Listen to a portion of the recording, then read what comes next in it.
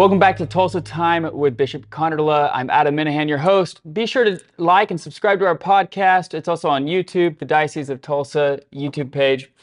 We've been talking about the Eucharist, and I thought it'd be a good idea to last week we were talking about preparing ourselves for Mass, especially externally, making sure being intentional before Sunday morning. That also helps. In my household, intentionally preparing before Sunday at 7 a.m. yields better results than scrambling, trying to make sure that everybody has their shoes on, that everybody... I distinctly remember the first Christmas when one of my married siblings, the first one of them that had a child, came home for Christmas with the baby. Mm-hmm.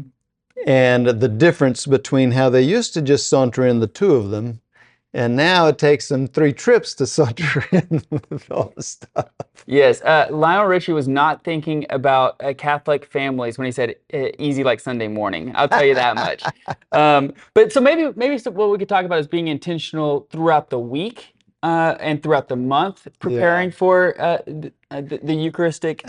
I spoke of this one time in a talk somewhere, talking about a Eucharistic lifestyle. And so I think I was using the image of Catholics who live their life in 2 moments, only 2 moments. For Catholics, life is divided into only 2 moments. There's the hour or hour and a half when we're at Mass, and then there's the rest of our life when we're preparing to go to Mass. And if you think about it that way, it helps to orient what we're doing when we're not at Mass. What are the last words of Mass? Ite missa est. The Mass is ended. Go. We hear that all the time. The Mass is ended. Go in peace. Well, that's not the Mass is ended. Go and don't worry about this till next Sunday. Forget all about it till next Sunday. When you watch what happens in the parking lot, sometimes you think that. No, I'm just kidding.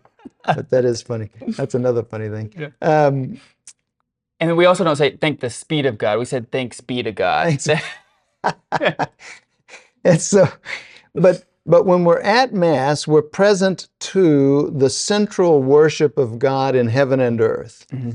And so, obviously, we're striving to fill our mind with the beauty of what's happening there in front of us in the most ordinary of ways. Mm-hmm. And then when we leave Mass, we're leaving Mass so that we can take what we have received, the grace that we have received, the strength that we have received, the instruction for living life that we have received, that we can take what we have received out into the rest of the world and into the rest of our life. The priest is going to largely be staying around the parish throughout that week. He has meetings, appointments, classes, catechism, whatever all the things are. But his parishioners are going to go in hundreds of different directions. They're going to meet thousands upon thousands of people all week long. Mm-hmm. So look who has the opportunity to impact more people with what just happened in that Mass. The priest or his parishioners? Well, obviously it's the parishioners. Mm. They're the ones who are charged, now equipped, fed, able, ready to go into the rest of the world and change the world because of what has happened at the Mass. And they're doing all of that with a trajectory, and this is what should be operating in our minds. I'm leaving the Mass. In heaven, this will be all I do, the Mass. In other words, heaven is the presence and the worship of God. In heaven, this is all I'm going to be about, is worshiping God. But now I'm leaving the Mass, and I'm doing so looking forward to the next time I come back to the Mass. I'm coming back around to the Mass. When is that going to be? It might be tomorrow. Many people go to Mass every day, or as often as they can, even during the week. Or it might be, we know for sure, it's not till next Sunday. Whichever it is, when is the next time that I can go back to Mass? Mm-hmm. You see how the difference in it would make in our life the way our attitude is. If I'm leaving Mass saying, whew, thank goodness the speed of God, thank the speed of God, and I don't need to come back till next Sunday, that's going to have one effect on us. If I'm leaving Mass with the idea that, wow, when do I get to come back? We talk about holy days of obligation. No, that's why we call them holy days of opportunity. When do I get to go again? When do I get to come back to Mass? That will make a huge difference in how I live my life. We talk about, children beginning after Thanksgiving, let's say, start to be more concerned about, what does Santa see? How am I doing? What is Santa thinking about me? Am I on his naughty nice list? And it starts affecting the way they try to live. Somewhat similar for us. We're leaving Mass, we're looking forward to the next time we come, therefore we don't want to do anything that would prevent us from being able to receive the Lord the next time we go back to Mass. So we're striving to live a life filled with grace. We talk about the Catholic word that we use is being in the state of grace. Mm-hmm. That simply means being in God's friendship, being in a living, personal, robust, intimate relationship with God, in which I fear most doing something that would offend him, not because he's looking at me and going to judge me or something, but because I love him. Right. He just fed me with his body and blood. He fed my family. I want to stay in his grace because I love him. Now, however, we are human. We do live in a fallen state and in a fallen world. What if I don't? What if I do fall into sin? Then that's why the sacrament of reconciliation and the sacrament of the Eucharist are so intimately tied together.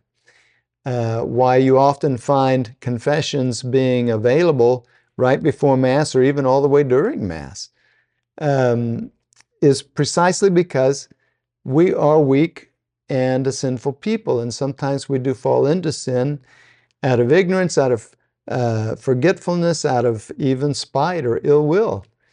And if we fall into very serious sin, then we need to confess that sin and be absolved of that sin before we receive the Eucharist again, not before we go to Mass again. That's a huge mistake for us to think. We want to make sure that we're not in that kind of error. We should go to Mass at least every week. Mm-hmm. Whether we can receive communion or not, we should go to Mass at least every week. One of the things that we emphasized more and a lot more people learned about during the pandemic was this idea of making a spiritual communion, which is, again, it's a prayer between two people, God and me. Mm-hmm. And I'm saying to God, I'm coming to Mass because I love you and because here I can be present to the saving act of Christ. But I can't receive you now for whatever the reason. Either I can't go to Mass, I'm watching it on TV, or because I've committed some serious sin and I haven't been able to go to confession and be absolved, whatever it is. Maybe I'm in an irregular marriage and I'm working with the tribunal, but my marriage has not been validated in the church yet, whatever the reasons are. And so I can't receive now, but I wish to receive you. And I look forward to the day that I can receive you. But for the average Catholic, in between Mass, we fall into sin, then we go to confession. We look for the times in the parish bulletin or online. You can look it all up online.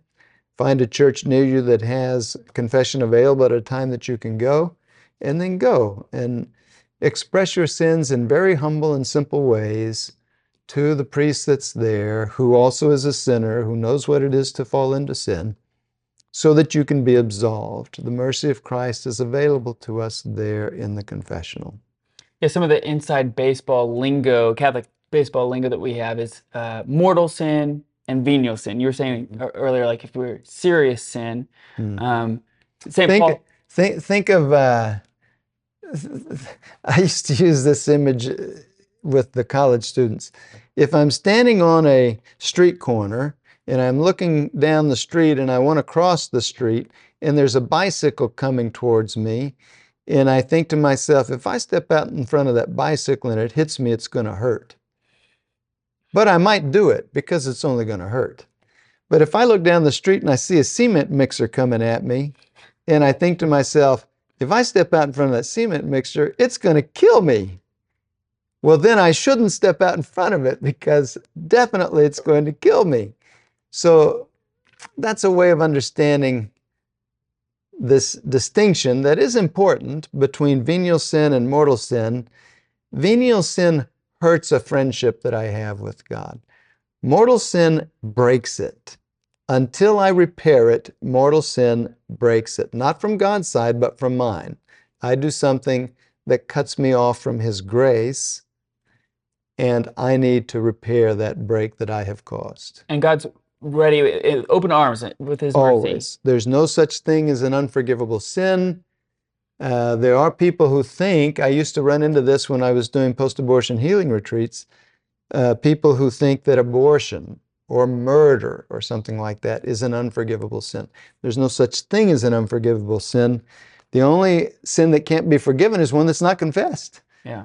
If I don't admit that I have sin, if I won't admit that something is sin that God has revealed to me that is sin, then how can He forgive? I haven't confessed. Yeah. So confession and the Eucharist are obviously intertwined. It's almost inseparable, right? Mm-hmm. They're connected to each other. The one feeds us, puts God's life, continues God's life in us. The other restores it when we lose it from our side. Yeah. All right, well, this is Tulsa Time with Bishop Konderla. I'm Adam Minahan. Tune in next week as we continue. We're going to talk about adoration next week. You're not going to want to miss it.